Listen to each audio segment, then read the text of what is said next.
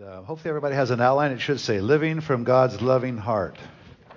I like that title. I think that's how we live. We live from God's heart. I think that maybe some of us are born nice. Most of us aren't born so nice. And most of us need quite a bit of help to be nice, right? And when you get saved, when you come to know Jesus, the Spirit of God comes and He does something in us. Is so remarkable. He causes us to be loving. He literally creates a new heart in us, and it's supernatural and it's amazing.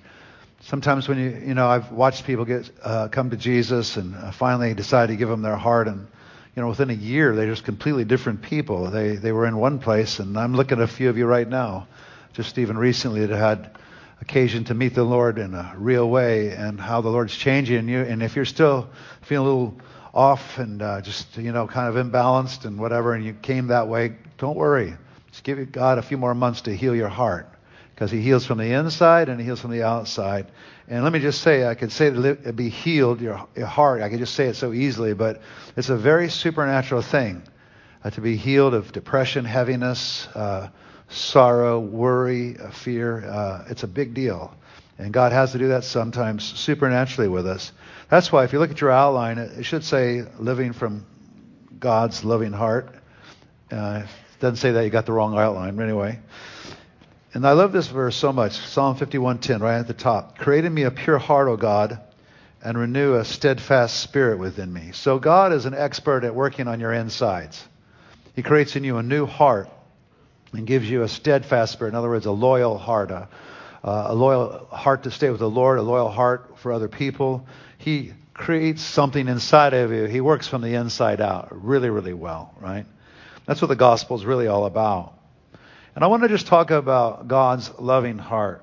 I think people all over, Christianity would say God loves them. But one thing I've found through the years is that most of us really don't believe that deep on the inside of us. Or we struggle with it sometimes, especially when we go through hard times. So He's out there, and we know that Jesus shed His blood for our sins, and we know that there was something sacrificial that happened, and that God loves us to do that. But sometimes it doesn't really connect on the inside of us, that God really does love us. As a matter of fact, I've watched Christians for years, and myself included for a long time.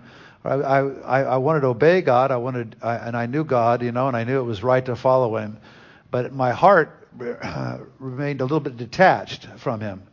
And it was a little frustrating, until I washed up on the shores of the vineyard and found a bunch of crazy people who actually had been so messed up and so confused and so drug addicted and whatever in their lives, and they just needed God's love to work on them from the inside out. And so I fell on with them, and I thought, man, I fit really well here. And then I had an encounter with the love of God on a level I've never had experienced before.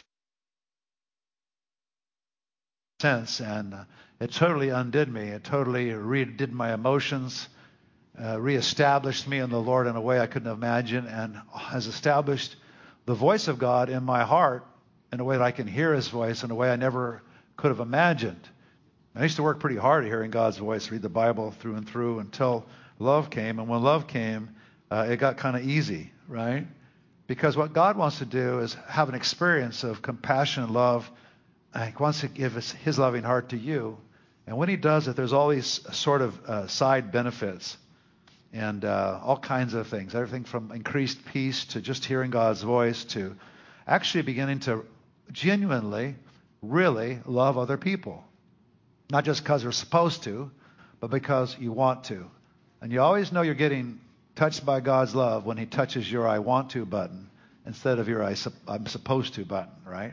Even for rascally, difficult people, whoever they may be, whether they're husbands or wives or whether they're friends or neighbors or people that aren't acting like you think they should act, right? And then when you're not acting like you should act, even solving that problem as well. So if you look on your outline, everybody should have one that says Living from God's Loving Heart. And so creating a pure heart is something that God does. Psalmist is saying, God, please have mercy on me. I need a new heart. Obviously, I need a change here, and it's a little bit outside my grasp. Well, when you receive Jesus by faith, God gives you a new, fully alive heart. a heart now created in Christ Jesus to do good works. That's Ephesians 2:10. I like that. Man, I love those verses a lot. Matter of fact, I'll just read these verses. Ephesians 2:8-10. For it is by grace you've been saved through faith. And so we trust God. We decide to receive him into our life, into our heart. We ask him to come in at this point of weakness. And it's not too fancy. There's not a band playing. You just, there's not the whistles and sound. It's just, you come to a place quite the opposite. Actually, most of us just come kind of in this humble place and say, Lord, I just need to be saved. I need you to reveal yourself to me. I need you in my life. And so look, interesting there. For it is by grace you've been saved through faith. But then look what it says. And this is not from yourselves. It's a gift of God. So you thought it was you opening up, but God was actually giving you a gift, the ability to open up, the ability to receive this that he has for you. Isn't that interesting? That's why the scripture says, behold, I stand at the door and knock. If anybody will open the door, I'll come in. There's lots of knocking going on in the world. Maybe it took you a few years of knocking, maybe pounding even, before you opened the door, right? But here, verse 8, for it is by grace you've been saved through faith, and this is not from yourselves, it's a gift of God, not by works, so that no one can boast. For we are God's handiwork, created in Christ Jesus to do good works, which God prepared in advance for us to do. So the remarkable thing is, we find that by grace we're saved, that something happens on the inside of us. We begin to do these works, right? Things that we used to not do, we begin to do. But we are created on the inside. God reworks our inside so that even the works that he had in mind for us, we can do. And this is initiated by God, responded to by us, and then finished by God. We're kind of in the divine sandwich there, That's how it works. And so I like this. We're God's handiwork, created in Christ Jesus to do good works, which God prepared in advance for us to do. Because you can only get a certain distance with regard to good works, and being good. But when God gets on side of you, all of a sudden there's this outstanding movement outward, compassion for other people. And when he touches you with love, you begin to be loving. And that's really the central issue with regard to fulfilling the commands of Jesus, is feeling a touch on the inside of you that begins to work its way to the outside of you, to other people. Matter of fact, if you look on A there on your outline, Ezekiel, the prophet Ezekiel makes this promise for God's people. I will give you a new heart and put a new spirit in you. I will remove from your heart of stone, and I'll put my spirit in you and move you to follow my decrees. What a remarkable passage. See, that's the whole essence of Christianity. But what people leave out is the supernaturalness of the encounter. When God says, I will give you a new heart, that's not just an intellectual thing. It's pretty profound, actually. And then God doesn't stop giving you a new heart, because sometimes we get hard. We get hard-hearted, right? Even with our own family, our own life, or whatever. So God's promise is, this is his agenda. What God's doing through Jesus, through the Holy Spirit that's given us at salvation, he's always giving you a new heart, putting a new spirit in you. The Spirit's in you, but he's always reviving you.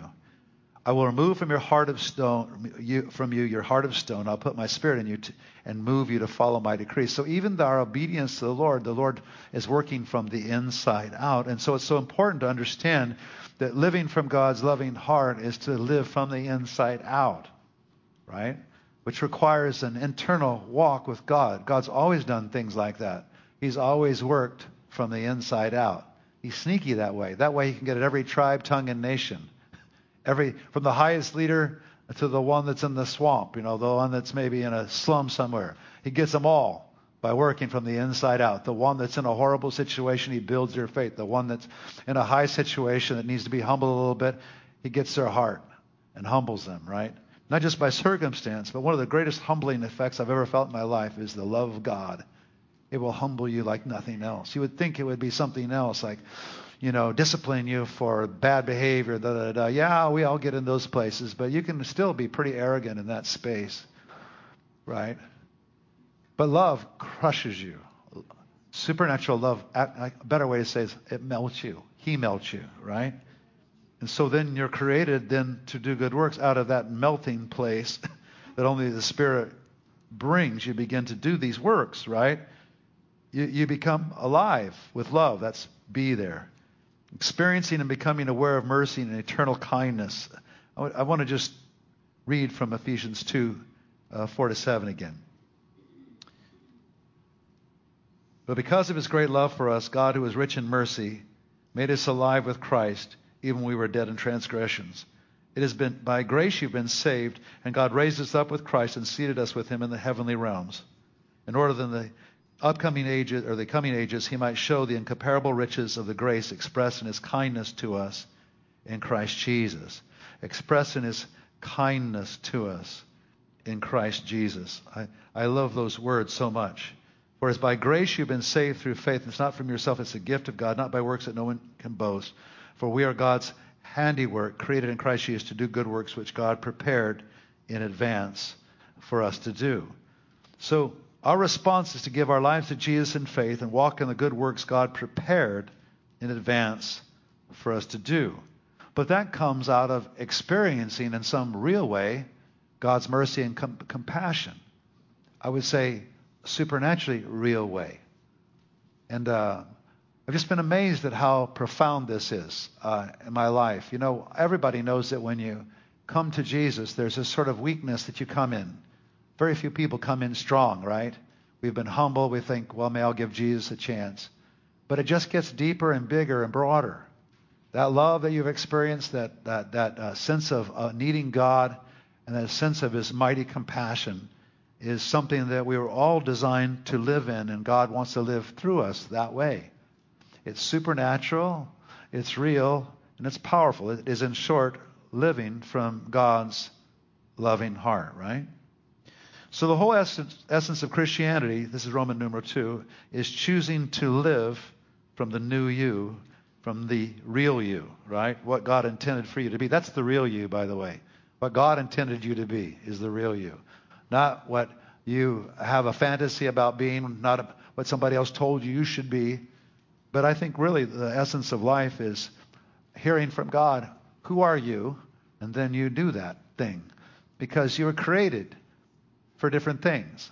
Lions, for example, in the animal kingdom, they do one thing, you know. Little poodles do another thing, right? Swans do another thing. They all have their purpose. Well, in the human kingdom, we all have our purposes. We all have ways that we shine. There's always things that we were bought for, right? And so choosing to live from the new you, the one that is really the real you, that God intended for all of us to be, is really the key to life, right? And when I receive Jesus, my heart delights in God, but I'm aware of my sinful nature. So anybody ever been through that? And so everybody's been through that. If they just try to walk with the Lord 10 minutes, you get all excited about walking with God, you know, and then all of a sudden you look at the crumbling life you have, or the difficulty, or the bad character, or whatever it is, right? So there's this war going on in the inside. There's this heart delighting in God, and then there's a sinful nature that keeps reminding you of bad things, either inspiring you to do bad things or reminding you of how ugly or how broken or all the crazy stuff you did, right? And I'll tell you, I'm looking at you guys, and I know most of you. And so let's just say that of all that I know of you, we come from a rough place. Most of us just didn't breeze into church. We were... God had his rescue plan, you know. And for you that maybe have been recently rescued and feeling a little ashamed of where you've been and everything, believe me, everybody sitting next to you has their own story. And it's always the same. It's the story of God's love, how he got you out of this horrible place you were in, whether it was drugs or alcohol, some addiction, or whether it was just orneriness and selfishness and meanness and whatever, whether it's criminal or not, you know. I mean, part of us probably in this place could have easily spent some time in jail and didn't get caught, right? So just that's who we all are here, right? So not all of us, of course, but we all have our stuff, right? And so here's an interesting thing. If you look at Romans 7:21-25, Paul knew this well. So Paul's the one that writes about all this love. It's so funny. He's the one that's hunting down Christians and persecuting them and killing them, right? And this guy gets whacked by God. Now he started writing all these beautiful romantic things, but he wasn't so romantic when he's chasing and jailing Christians all over the place. So he had a come to Jesus meeting one day. An interesting thing about that come to Jesus meeting, it was a meeting of power. The great apostle Paul But what fascinates me is he's actually one of the great apologists for compassion, because he realized part of his problem was he was religious and he was mean, right? And religion can make you one of the meanest persons in the world, right? Religion all over the world causes some pretty horrible atrocities. He was mean, right? All in the name of God, which is even worse, right? Some of the meanest things ever done have been done in the name of religion. So he knew that when he came to Christ, he needed overhaul, right? And I'm sure he was surprised at what happened, because he realized that he had had enough religion to last 10 lifetimes. But he hadn't had love. He didn't know love. He didn't know it. And when he encountered God, he began to encounter, not only did he get blinded and have the supernatural experience, that was just the beginning. God apprehended him, filled him with love, and then he began to teach and explain this. And Paul, the terrorist, was the greatest person of anyone, hunting down Christians, killing them, presiding over their deaths, was the greatest one to understand mercy and love, right? And he became one of God's spokesmen, this hardened guy, hardened Jewish zealot, full of the Word of God, interestingly enough, knew the Bible backwards and forwards as a zealot, right? He understood all the Scriptures, right? And he was doing it in the name of God, yet he realized something huge had happened. He was worshiping a God who wasn't loving, who didn't look really like the God of the Bible, really. The rules and regulations, some of that maybe partially, but really he realized something was missing. And so when he got saved, he began to write about some things that's similar to us. He began to write how amazed he was, how God works from the inside out, how God changes people, how there's an impartation that all of us can have and experience. My deepest design and desire, even from this sermon, but not just from this sermon, for your involvement in our church, even for just a little while, is that you would encounter from the inside supernaturally, I'm not going to underline supernaturally, the love of God. That inexplicable touch that causes you to live from the inside out. That space that comes in the Holy Spirit that just tears down all your inhibitions in terms of about God and all your religious ideas, and just reduces you to be a loving husband, a loving wife, a loving whatever, boss, a loving person in the culture. So here, look what he says. Romans 7. This is on Romans 2 of your outline. The whole essence of Christianity is choosing to live from the new you, the real you, the one that God made. So I find this law at work. Although I want to do good, evil is right there with me. For in my inner being, I delight in God's law. So he had really encountered God at a very deep level, and it wasn't just then to sort of earn points and to make sure he's safe, like doing God's will for fire insurance. It was so much more than that, right? For in my inner being, I delight in God's law, but I see another law at work in me, waging war against the law of my mind and making me a prisoner of the law of sin at work within me. So in the midst of trying to be good and trying to fulfill God's demands, he finds this other thing working against him. What a wretched man I am. He's finding that he can't succeed very well in being the kind of person he wants to be. And he's discovering that he's kind of violated some of the basic things that you would need to be if you were going to be a good person. What a wretched man I am. Who will rescue me from this body that is subject to death? Thanks be to God who delivers me through Jesus Christ. Then I myself in my mind am a slave to God's law, but in my sinful nature a slave to the law of sin. So he knows there's something in him that wants to obey and wants to walk with God, but in his sinful nature it's warring against that, right? And that's really the key part of our study here, because it's not just that you know about this intellectually. Even knowing that information I just gave you isn't enough. What you need is an encounter with the supernatural love of God, and then you can write about it.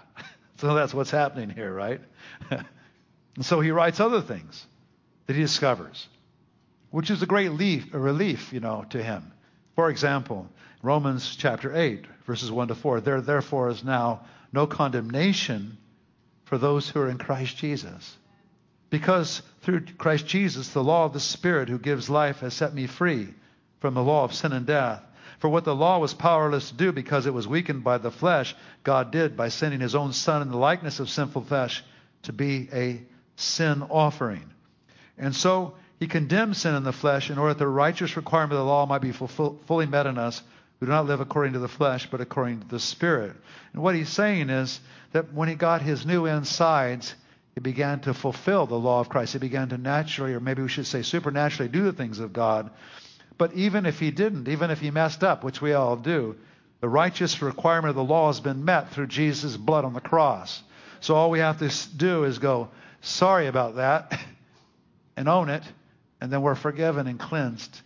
And actually, maybe even through one of those hard things that we do and we fail, we actually come back better and more equipped to be loving because we know what other people go through and we give them the same slack that God gave us, really. And so he condemned sin in the flesh, meaning that Jesus Christ died for our sins, meaning that he made a way out for us that we could confess our sins. Just agree with him. Yep, I'm a jerk. I did it. I did it again also, right? But that because of what Jesus did for us on the cross, it's enough. If we confess our sins, he's faithful and just to forgive us our sins and to cleanse us from all unrighteousness. Guilt is the heaviest thing that anybody ever had to bear. Guilt about a mistake in their life. And it is so demonic to stay in a place of guilt because all kinds of demons love to come and live in that. So who the Son has set free is free indeed. First of all, the judicial thing is done. The blood of Jesus covers you, covers your sin. And all you have to say is, I did it. That's all you got to say. I did it, Lord. I'm sorry I did it. And if you have to say, I did it 15 times in a row, he'll say every time, you're forgiven. The blood of Jesus is that powerful. But then what's happening in the process through the Spirit is there's something else that's going on, a love that's coming.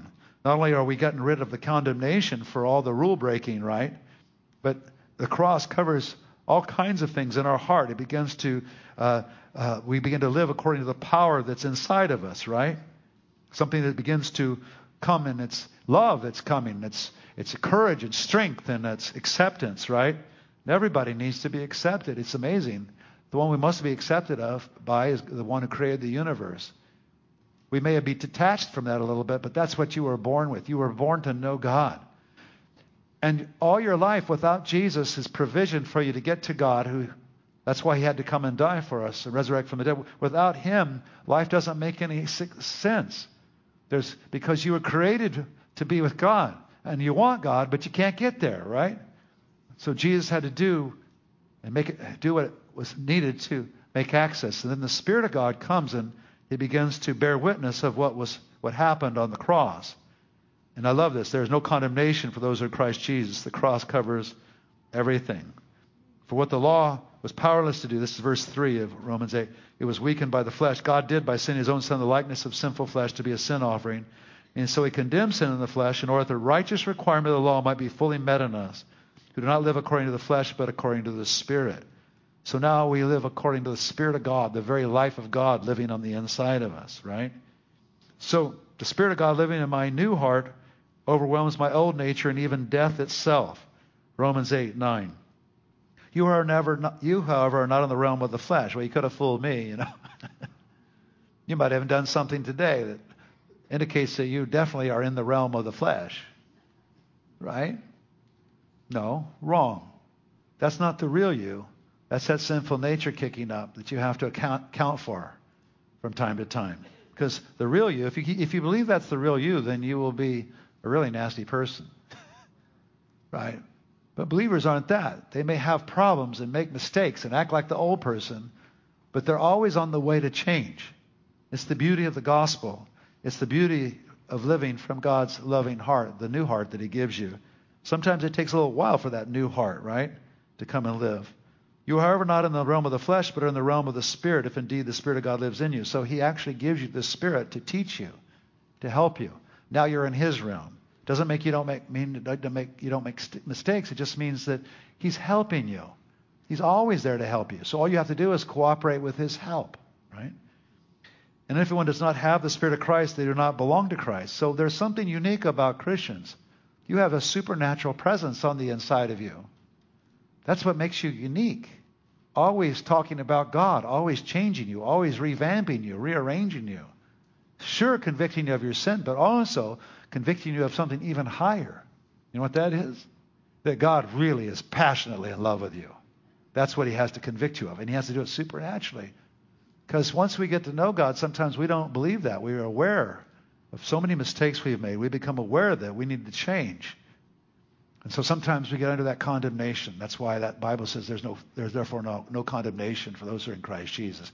It doesn't do you any good. If it did some good, it would be helpful for you to be a better person. It makes you aware of sin, but no condemnation is different. It keeps hammering you and plaguing you. But if Christ is in you, then even though your body is subject to death because of sin, the Spirit gives life because of righteousness. And if the Spirit of him who raised Jesus from the dead is living in you, he who raised Christ from the dead will also give life to your mortal bodies because of his Spirit who lives in you. So he's not only giving life to your spirit, but in the day when you need to be living eternally, he gives life to that. Right? That deposit in you is so great. It not only communicates love to you now, but is that part of you that's what causes the resurrection, right?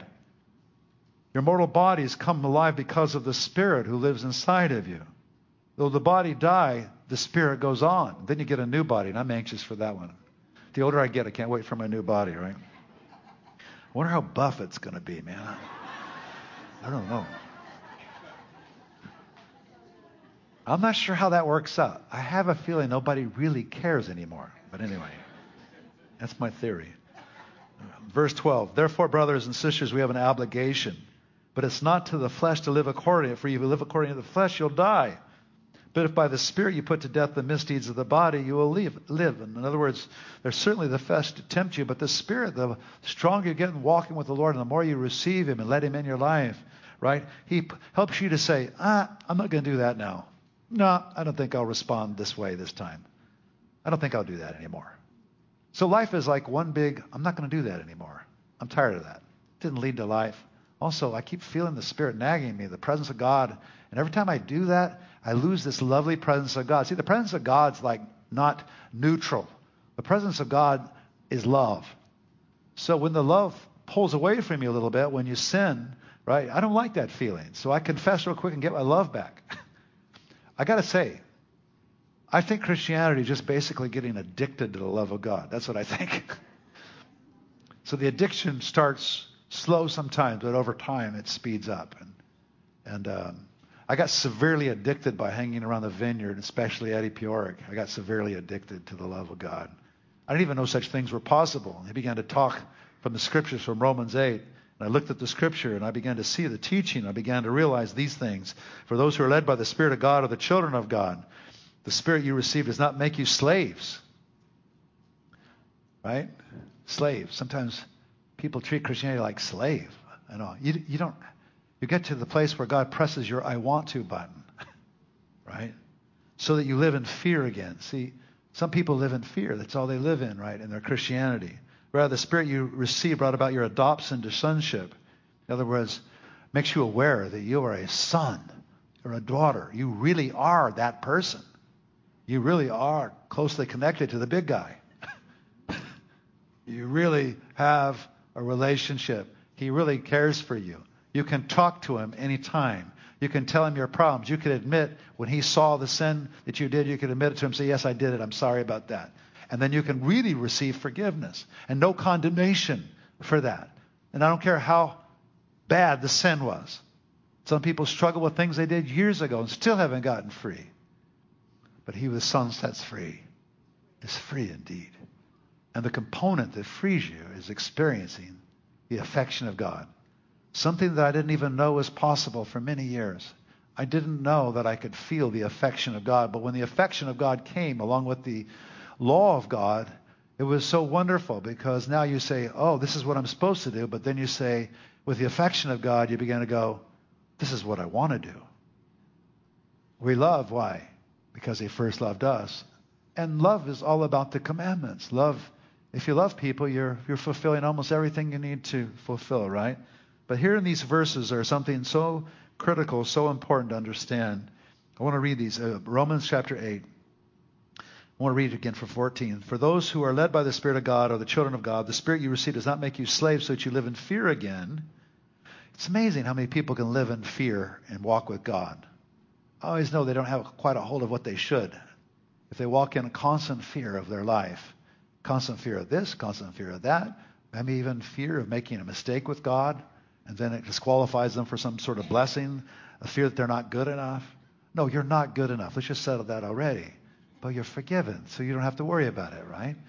If I confess my sins, he's faithful and just to what? Forgive my sins. You mean only if I confess for a long, long time? No. The moment you say, I'm sorry, God, it's done. It's already separated. Then why does it cling to me? Because you're attached to it. Detach. Might take a while, especially if you've been sinning in a certain area long enough, right? And there's some funny sins too. We usually know the big ones, right? But then there's these other sins, habits, things that we have, attitudes that we carry. Actually, fear carried long enough looks innocuous enough, but it causes all kinds of sin. Anxiety and fear cause some of the greatest sins you could ever commit because you're responding to the fear of the world.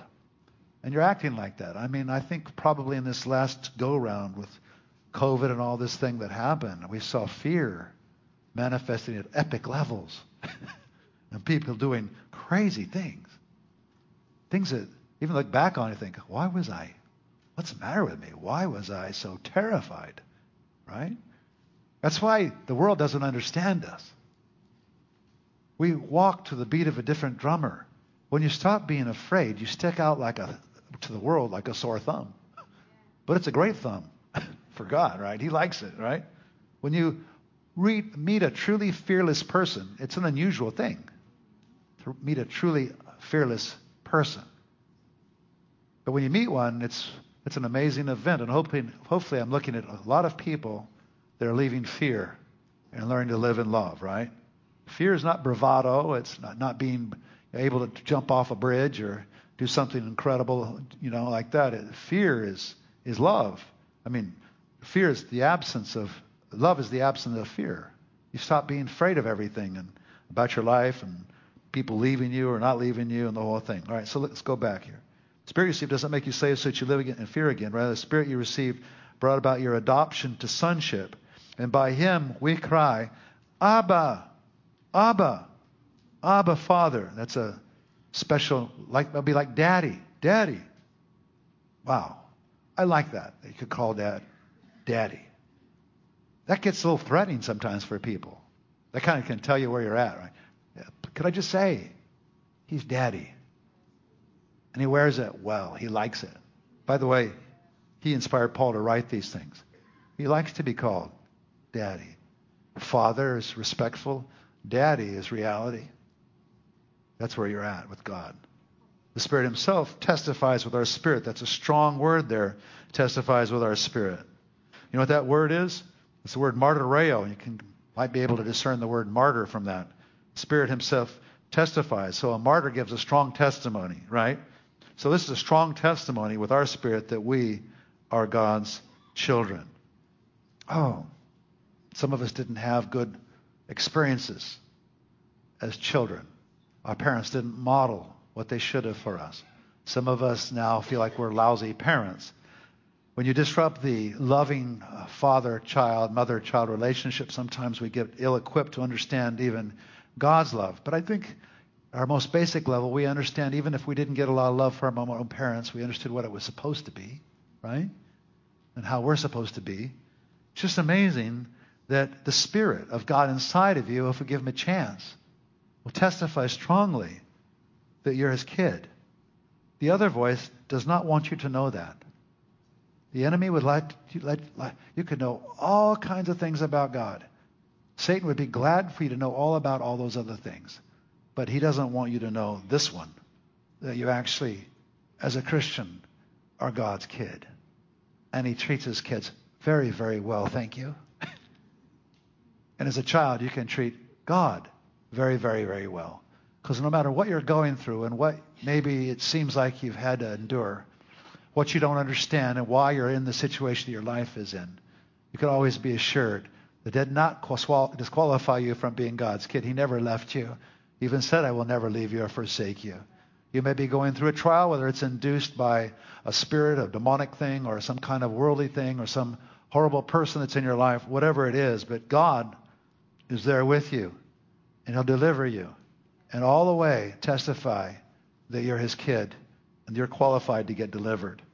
Sometimes when I think about the tenderness of God, overwhelming everything that resists God, really, that's what the tenderness does. I like to think also in terms of marriage and relationships. And, Song of Songs, which is really a weird book in my mind, but anyway, it's a strange thing. Strange, weird book, but it's pretty interesting. It's a romantic thing, but a romantic thing I don't understand all the way through. But there's some interesting verses in here, and some of them are just a revelation of just this picture of God loving his people, even in a sense of like a husband should love a wife, or a wife for her husband, right? So this is the male speaking. But I want you to just think about this, because this picture, I was reading this the other day and I thought, this is God. This is what God says. This is what God thinks. You've stolen my heart, my sister, my bride. We're called the bride of Christ. You know what the true thing is? God's vulnerable to us. Just like your child might just steal your heart, When I look at babies, they steal my heart. Can you imagine? This is the way he thinks of us. You've stolen my heart, Fred. Doesn't sound right, does it? George. But it's true. You got my heart. You got my heart. That's the essence of your relationship with God. You got my heart. You got my attention. You got me. That's God saying that to us. You've stolen my heart. You've taken me captive. I'm enthralled by you. One glance of your eyes with one jewel of your necklace, he says. How delightful is your love, my sister, my bride. Amazing. One glance, one prayer, one attention to God, and you got him. Why is it that we think that we have to spend all this time fasting and praying and laboring? I just got to say something to him. Like one glance his way and I have him. Could God be that entranced with us, that much in love with us? I think if he sent Jesus into the world, his only son, how about your only son, your beloved son, to die on a cross for people because you love them so much, I think that's enough. And then you proved that you were God by raising him from the dead. And then you said, look, I know you killed my son, but if you'll just receive his sacrifice for you and receive him into your heart, everything's forgiven. And more than that, I want to bless you. I want to give you a great life. I want to watch over you. Now you feel the quiet in the room? That's the Holy Spirit bearing witness of the things that I'm saying. Because the things that I'm saying are the very, very best news anyone could ever hear. And sometimes even in Christianity and church circles, and even in our walk with God, as we read through the Bible and we see what God would like us to be like, sometimes we fall so short and feel so short of it, right? That's why Paul had to write in big black letters in Romans 8:1. There is therefore now no condemnation for those who are in Christ Jesus. If you look on Roman numeral 2, it says keys to tenderness. So one of the keys to being a tender person and walking with a tender God is just learning to be a good receiver of his presence. It's so hard sometimes to say that, receive his presence, for newer people, maybe people that are unacquainted with the ways of the Spirit. When you got saved, something happened and transformed you on the inside. You became a spiritual person. But you also became a spiritual person able to receive love from God and feel and identify with love. And the ability to receive truth. And you've been given the ability to worship. One of the reasons why we worship is that it connects us with love. Right? When we worship, it connects us with God. It goes right past your brain, which is really helpful at times, right? Right past the guilt. Right past the sluggishness. and right down into that inmost place. And you can feel affection, right? So worship is just such a key, easy thing, as is prayer. Sometimes in our prayer life, though, we don't go into prayer like we're loved and beloved, right? But we go in, sorry, God, I did it again, blah, blah, blah. And if you could just spare a moment, could you please give me my job back? And also, man, I'm not feeling good in my marriage. If you could just remember just a little bit if you just a little grace today, I'd really appreciate it, right? Well, I never pray like that anymore. I just pray for everything. I pray for everything you can imagine, knowing that I'm heard, right? And I think it gives me, being the entrepreneur that I am, I think, gosh, if he's listening and he's like my dad, and I had a good dad, which really helped a lot.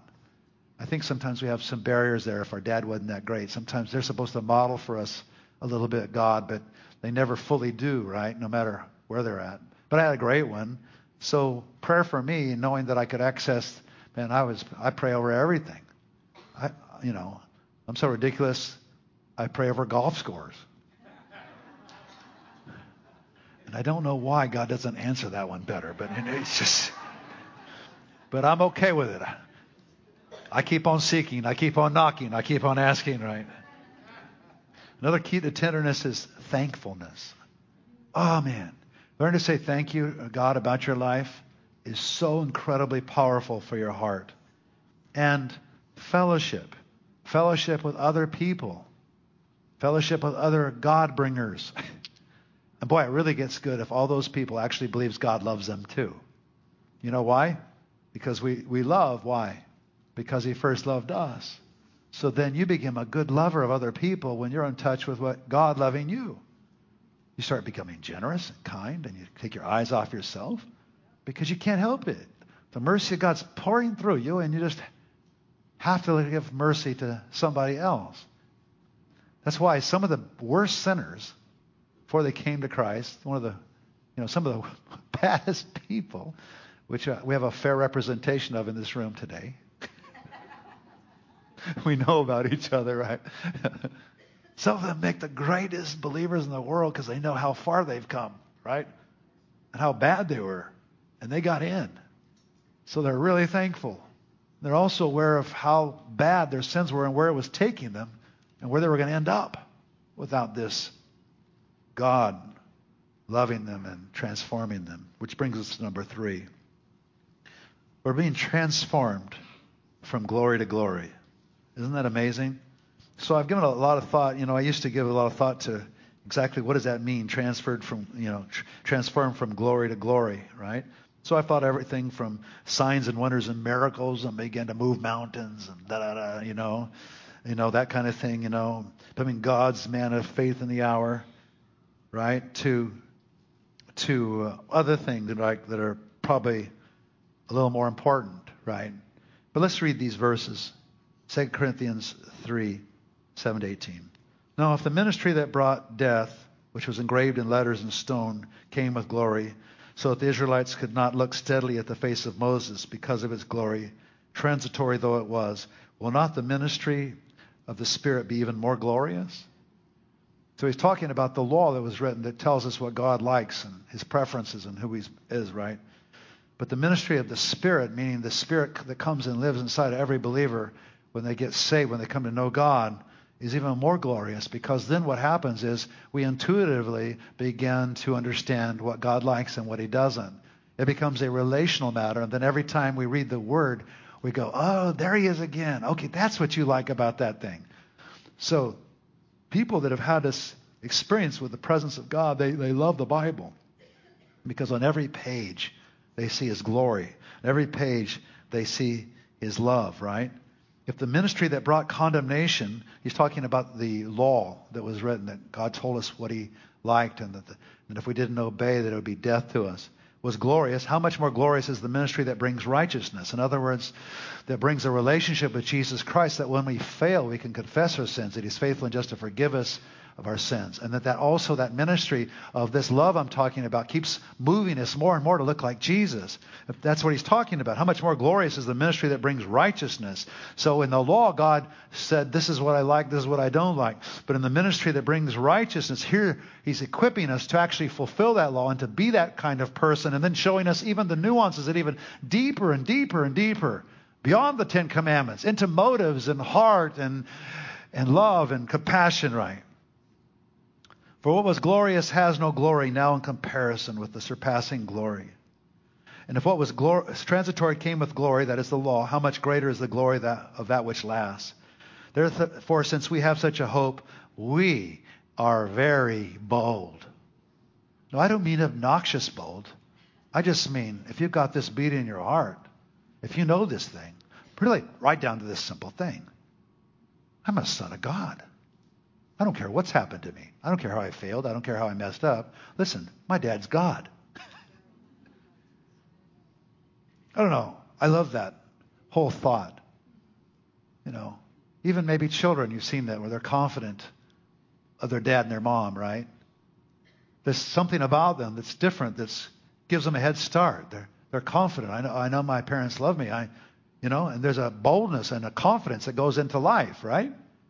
But even if your parents weren't that, look what you got. The Spirit does the very thing that maybe your parents couldn't instill, and they could only instill a little bit compared to God in you, the hope of glory, yakking at you, talking to you, encouraging you, telling you're going to be okay, comforting you. We are not like Moses, who would put a veil over his face to prevent the Israelites from seeing the end of what was passing away. Because you go into this place with God, and then you have this funny thing on his face, right, from literally being in the presence of God, and it would just melt away. But their minds were made dull, for this day the same veil remains when the old covenant is read. It has not been removed, because only in Christ is it taken away. Even to this day, when Moses is read, a veil covers their hearts. But whenever anyone turns to the Lord, the veil is taken away. Now the Lord is the Spirit, and where the Spirit of the Lord is, there is freedom. And we all, with unveiled faces, contemplate the Lord's glory, are being transformed into his image with ever-increasing glory, which comes from the Lord, who is the Spirit. Hallelujah, right? Wow. There's freedom. Freedom to make choices, yes or no for God, but freedom most of all to make good choices. Because every time we make a good choice, it comes out great for us. Our life continues to go and build into something, right? The impossible suddenly becomes possible. Nothing's impossible anymore. Wow. Everything's within the reach of our prayer, because we know on the other end somebody is listening to everything we have to say with intense earnestness. The earnestness of a father, a loving father with their kids. That's what's on the other line, the other side. And we all, with unveiled faces, contemplate the Lord's glory, are being transformed in his image with ever-increasing glory, which comes from the Lord, who is the Spirit. So we are being transformed. And that's why I like this 2 Corinthians 3:12. He says, therefore, we are very bold. For a while, I didn't even recognize the church, because we were not so bold. But then we got our wheels a little bit. Wait a minute. Okay, this COVID stuff isn't so great, but hey, wait a minute. This is a little too far. This spirit of fear, I'm sorry, I just can't march to that stupid drummer, because it leads me the wrong direction. Every time I'm terrified and full of fear, I make really bad decisions. I've been down that road. I'm not going down that road this time.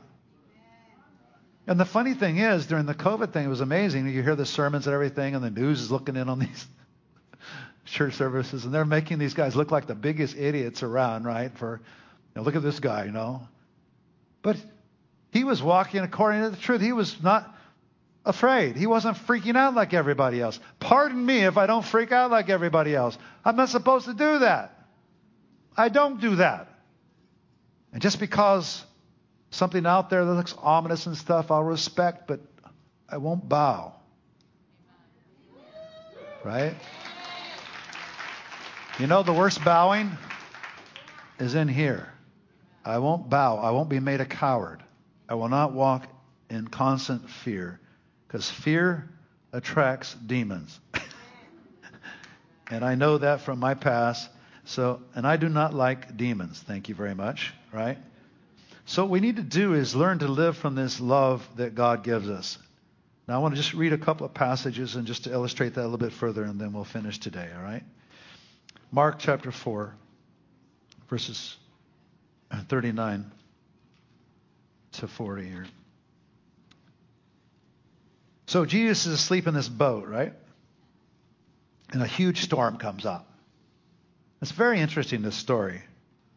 And the waves are coming over the boat, and the disciples are freaking out. In the beginning, I think they thought, well, maybe we shouldn't wake him up quite yet. He's pretty tired. But then it gets worse and worse. And they didn't expect him to do anything about it. I think they just wanted to wake him up so he could drown while he was awake. I think that's probably what was going on here, right? Well, wake up. At least we could drown together. Aren't you a little bit worried? And as if like, what are they going to do anyway about this, right? They certainly didn't expect him to do what he did, right? He got up, rebuked the wind, and said to the waves, "Quiet, be still," or "Shut up." Then the wind died down, and it was completely calm. He said to his disciples, "Why are you so afraid? Do you still have no faith?" What a remarkable thing. What would you have done? That question. Why are you so afraid? How many times have you been through a hard time? How many times have you been in fearful circumstances? How many times did you get to the other side? How many times is it going to take for me to deliver you and get to the place where when you go through a storm, you're not freaking out? As a matter of fact, what I'd really like you to learn is tell the thing to shut up. That would please me even more. Right? And so the disciples began to learn the school of shut up. Right? Shut up. Sometimes it just makes me feel good to say shut up to my circumstances. Right? I could add some expletives to it, but I don't. So I want to stay on the right side of God, right? So then they're in this situation, just a few chapters later. And all these people are around. They need to be fed. They only have a couple of loaves, and they're out there, and they're all feeling sorry for them. These people are going to faint on the way home and all that, right? And Jesus says, here's his answer. You give them something to eat. God, there's a pandemic. It's everywhere. You give them something to eat. What? You mean the vaccine? No. You give them something to eat. You show them emotionally, mentally, pray for them when they're sick, whatever it is. You give them something to eat. That's what the right response to the crises we're facing. I'm an ambassador, yes, but I'm also a son and daughter. I know the big guy. I can pray and ask him for stuff. Ask for the stuff to go away. How can you pray for him to ask it to go away if you're panicking yourself, freaking out hiding under every rock and running away, right? That's why it was not so much how you agreed with policy or not. It's not that God was after during this pandemic and still is. It's the attitude. I don't want my people cowering and afraid of everything, their own shadow. I don't want them to be afraid of everything that comes across the news. Everybody's trying to project on them. I want them to walk according to my beat, the beat of a different drummer, not this other thing. Fear is always going to be in the world, and it's magnifying with every year that goes by. What's the next thing you're going to be that you're going to be pigeonholed into or try to say is God and isn't it, right? The enemy never has enough of that. He'll go for everything until he possesses you completely, right? So here we are. Thousands of people all over, and he says, you give them something to eat. That would take more than a half a year's wages. Are we to go and spend that much on bread and give it to them to eat? Oh, my gosh. How many loaves you got? I've got 5, and I've got a couple of fish here, I don't know how long it took them to count all that, So there they do, right? And so you know the story. What happened? He multiplies. They start giving the little that they have, and God starts multiplying it, right? God starts multiplying it. And it's the most amazing miracle, which is actually a picture of us. This is what I'm come to grips with. There's never enough money for the homeless. That's why everybody's so afraid of it. Do you think we really have enough money for this in the natural? I don't know. People fight about it. Oh, if we just give more, da-da-da-da. I just think maybe some multiplication is going to have to happen. So if we start feeding and taking care of people, then actually God will give more. If we start multiplying the loaves to the homeless, God's going to give us more. So that's a nice thing to say. I could even put it in the form of a poem maybe. But the reality of people needing vast sums of money for their rent, and all this money is intimidating until you realize, wait a minute, that's my job. You give them something to eat. What? I only got a few loaves. What? How am I going to? What? Have you seen housing prices around here, God? They're really expensive. This is Southern California, Lord. This isn't Botswana. What? We're all there, aren't we? Just where these disciples were. You give them something to eat. That's our calling, by the way, guys. Not the government. If the government wants to help us, fine.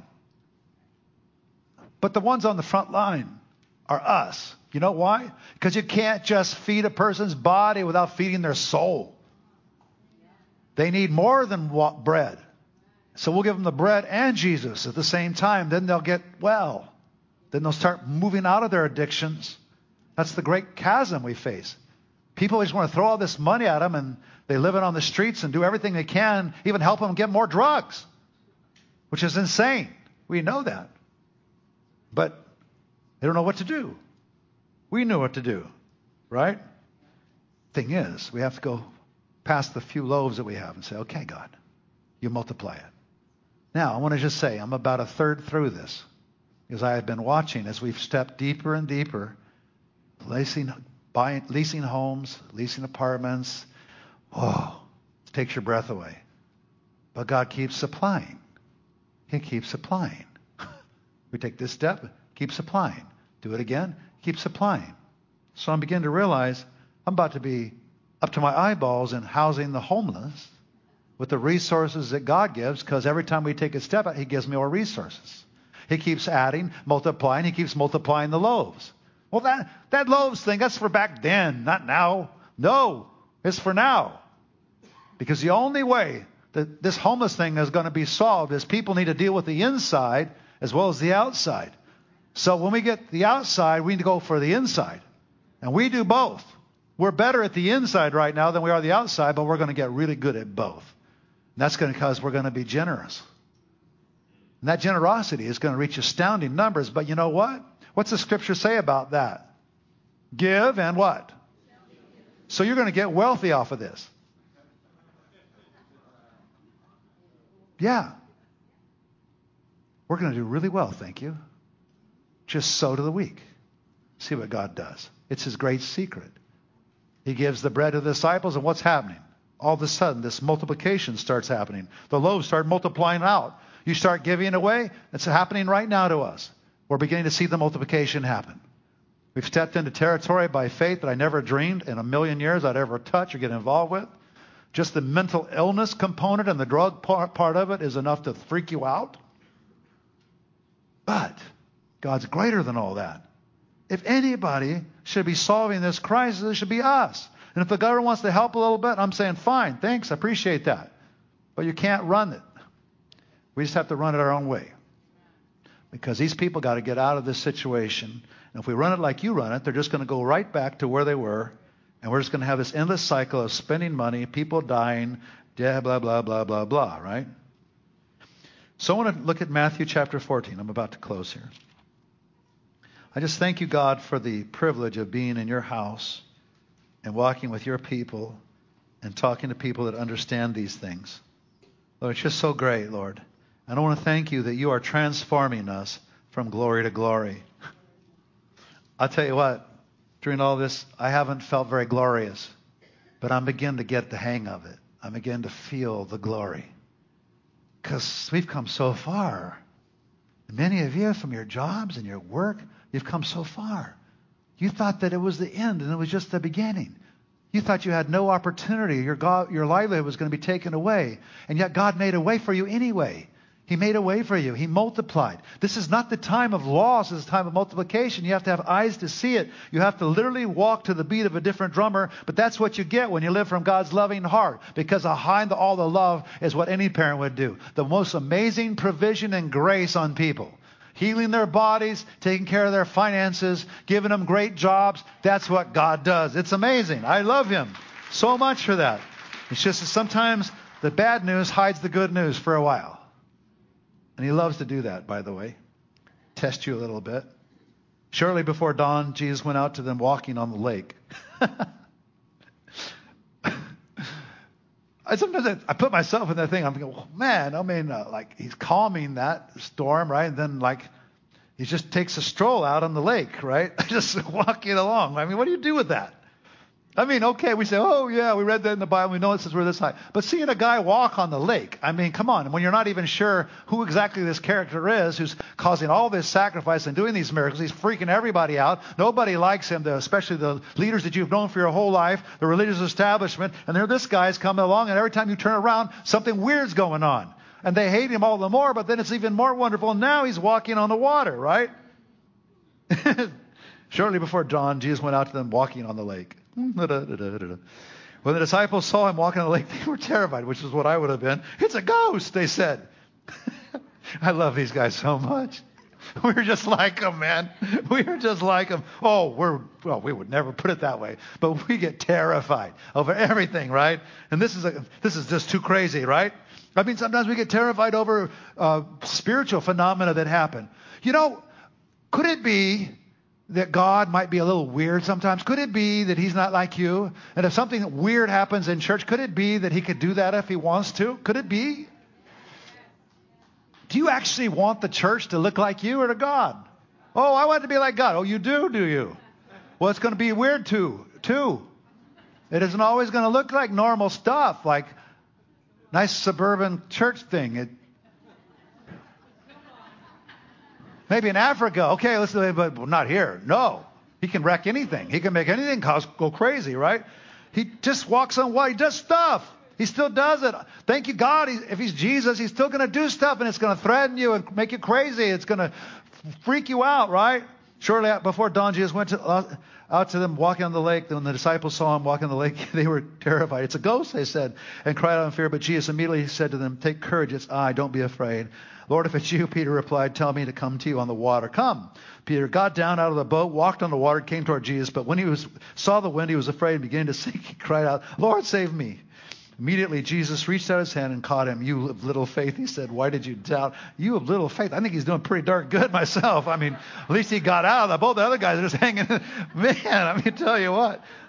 And Jesus calls that little faith. Holy.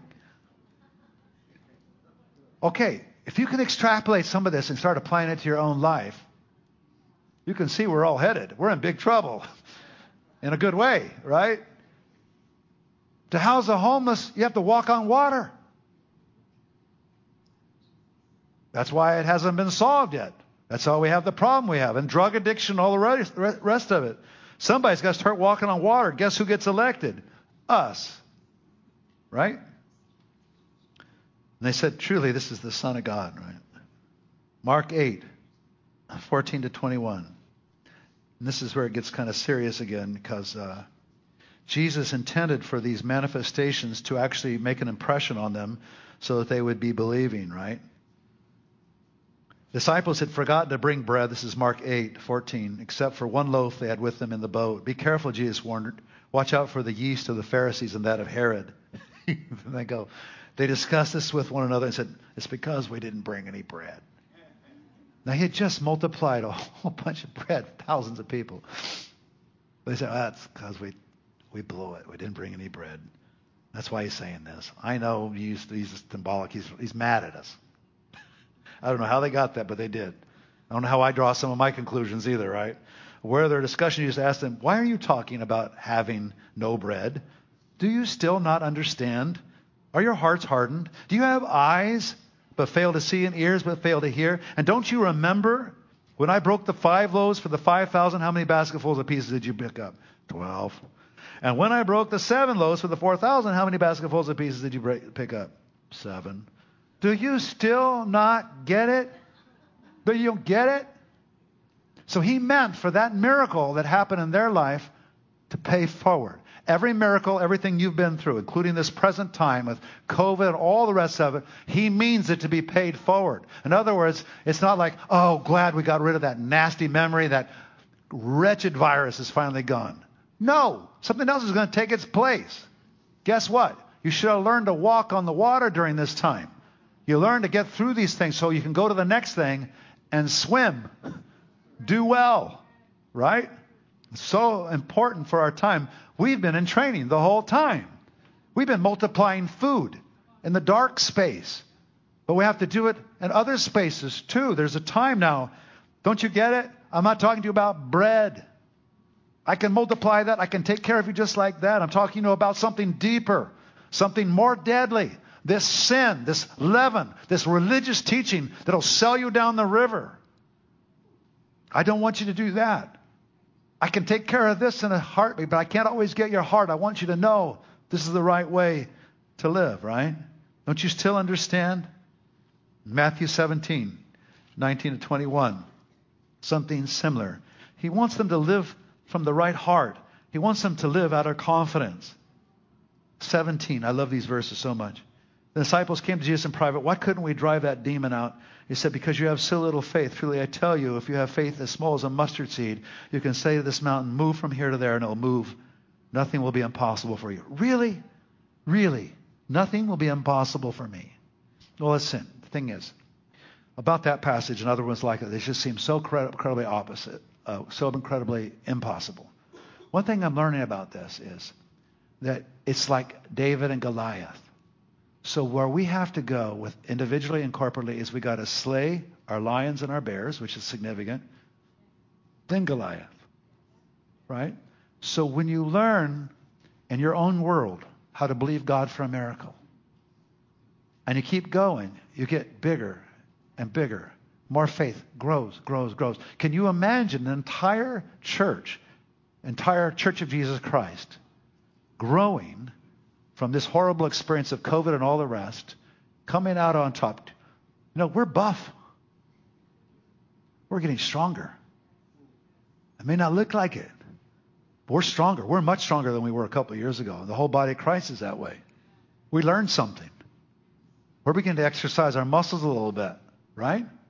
So we're transformed from glory to glory. We are free. We're free from sin. We're free to live, to love. We're free to be ourselves. We're free to risk.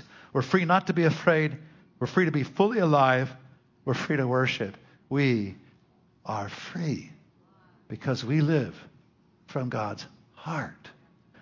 And it makes all the difference in our everyday life. Not only in the sense of not being terrified and anxious all the time, but also in the sense of how we address our problems, how we walk through them, and how we see the miraculous hand of God intervene. Right now, you may be on the part of God where you're receiving more than you're giving. But if you received a miracle of provision, God expects for you to also learn to walk in miracles yourself and to give them away to others, right? That's the parable of the multiplication of the loaves. Didn't you get it? The loaves aren't the issue. You got me in the boat, right? The loaves aren't the issue today. We have him in our boat. And I tell you, God's strengthening us, and this whole season we've been is nothing but lifting weights for the next battle and for the next success. I don't want to just fight battles to fight battles. I want to win. I don't want to house the homeless or any other challenge we have in our culture and just suffer and get beat up by it. No, I want to keep on doing it. And as I give, God gives resource. I learn how to do it. I get more and more resource. And then I go on to the next mountain and the next one and the next one. I realize I'm never going to arrive. I'm just going to keep on being the salt of the earth. That's what I'm going to be. And I cannot absolutely ever outgive God. For you that have been in a very, very difficult space financially and you're just coming now, the best thing you could do is learn to walk with Jesus Christ, learn to multiply bread. And you only do that by giving what you have away. You learn to walk with God in your finances. Give something away, whether it's yourself, your heart, counsel, hanging out with people, giving your money, whatever it is. But learn to be a giver and learn to see God multiply it back. That's where we're all headed. And all that was happened to the church and all that's involved is one big weightlifting exercise. And we're getting buff through it. We're getting stronger, right? Because we have to move some tonnage around. We've had to move and rearrange our lives around. But it's nothing but glory and grace. That's what's happening to us. Good measure. Pressed down. Shaking together, right? Running over. Right? That's my favorite passage. I like that. I mean, good measure. Pressed down. Yeah, running over. Yeah. All right, let's all stand. Thank you, Lord. So, Lord, we just pray you'd help us to live from your heart. I'd like the ministry team to come up and the musicians. And one of the reasons why we do a ministry team is not because we have a tradition of doing a ministry team, not because there's weird people who are actually willing to pray for you, not because we made it a tradition somewhere along the way, but because actually when you come forward and people pray for you, you get well. That's the way God designed the whole body of Christ. Well, they don't look like faith healers. I'm not sure exactly what a faith healer is supposed to look like, but, we have our, descriptions. Just like the ordinary people. Oh, yeah, but that's the whole thing. Who's the ones that gave away the bread? Right? The disciples. Why? Because he wanted to tell us miracles happen through ordinary folks that have an extraordinary God on the inside of them. That's why we always have people up here praying, right? If you want to take advantage of it, come. If we have people that would like to help us pray, that'd be great. If you have a need that you have in your life, why don't you come to the front, okay? Sometime during this time. Somebody next to you, maybe ask them to pray for you. Lord, I pray in the name of Jesus that you would just help us, Lord, right now to live from your loving heart. And I pray, God, you would give us understanding, but you would also rewire us on the inside to have compassion on the world around us. We thank you for your great compassion for us. And I pray even in this time, you just raise your hand if you have this need. If you're in need of a job, raise your right hand. If you're in need of a job. Just keep your hand up if you need a job. Lord, for everyone in this room that needs a job, I pray there would be a breakthrough this week. Who needs a husband? Raise your hand.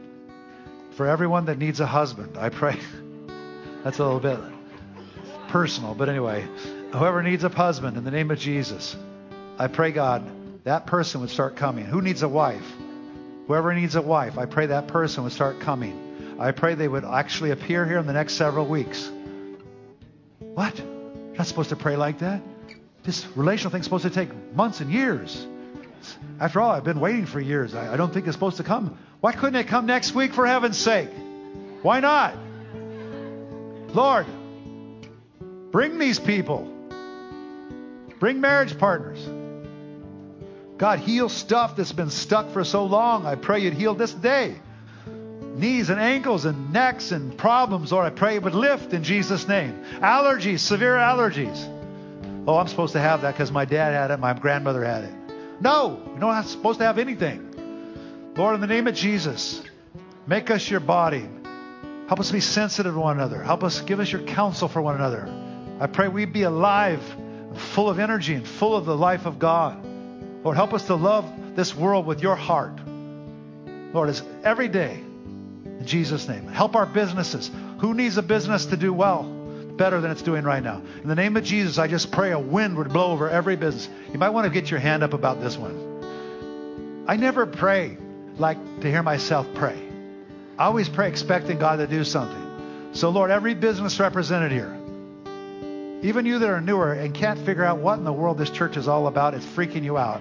But could you take a chance, you business person that's here, why don't you raise your hand just about this high and just ask to take a chance, because you have nothing to lose, and then you can go out the door real fast. In the name of Jesus, I pray, God, for all these businesses.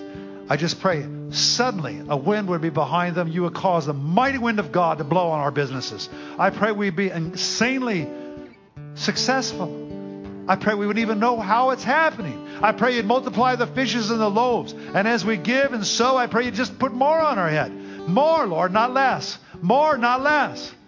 And for those of us that have been sick a long time with some ailment, I pray, God, this would be the day that you would just bring down the healing. But from these people praying or just right in your seat, in the name of Jesus, I rebuke asthma and all breathing issues with allergies. I rebuke, Lord, the constant pain in somebody's back here today. I ask that you would just lift it off of them. I pray, God, you would be concerned about our children that are on drugs or addicted to something. I pray you'd break the power of that. I pray sovereignly you would bring a divine appointments. I pray, God, you would open the heavens over this room and over this place today. In the mighty name of Jesus Christ. Amen. All right. God bless you all.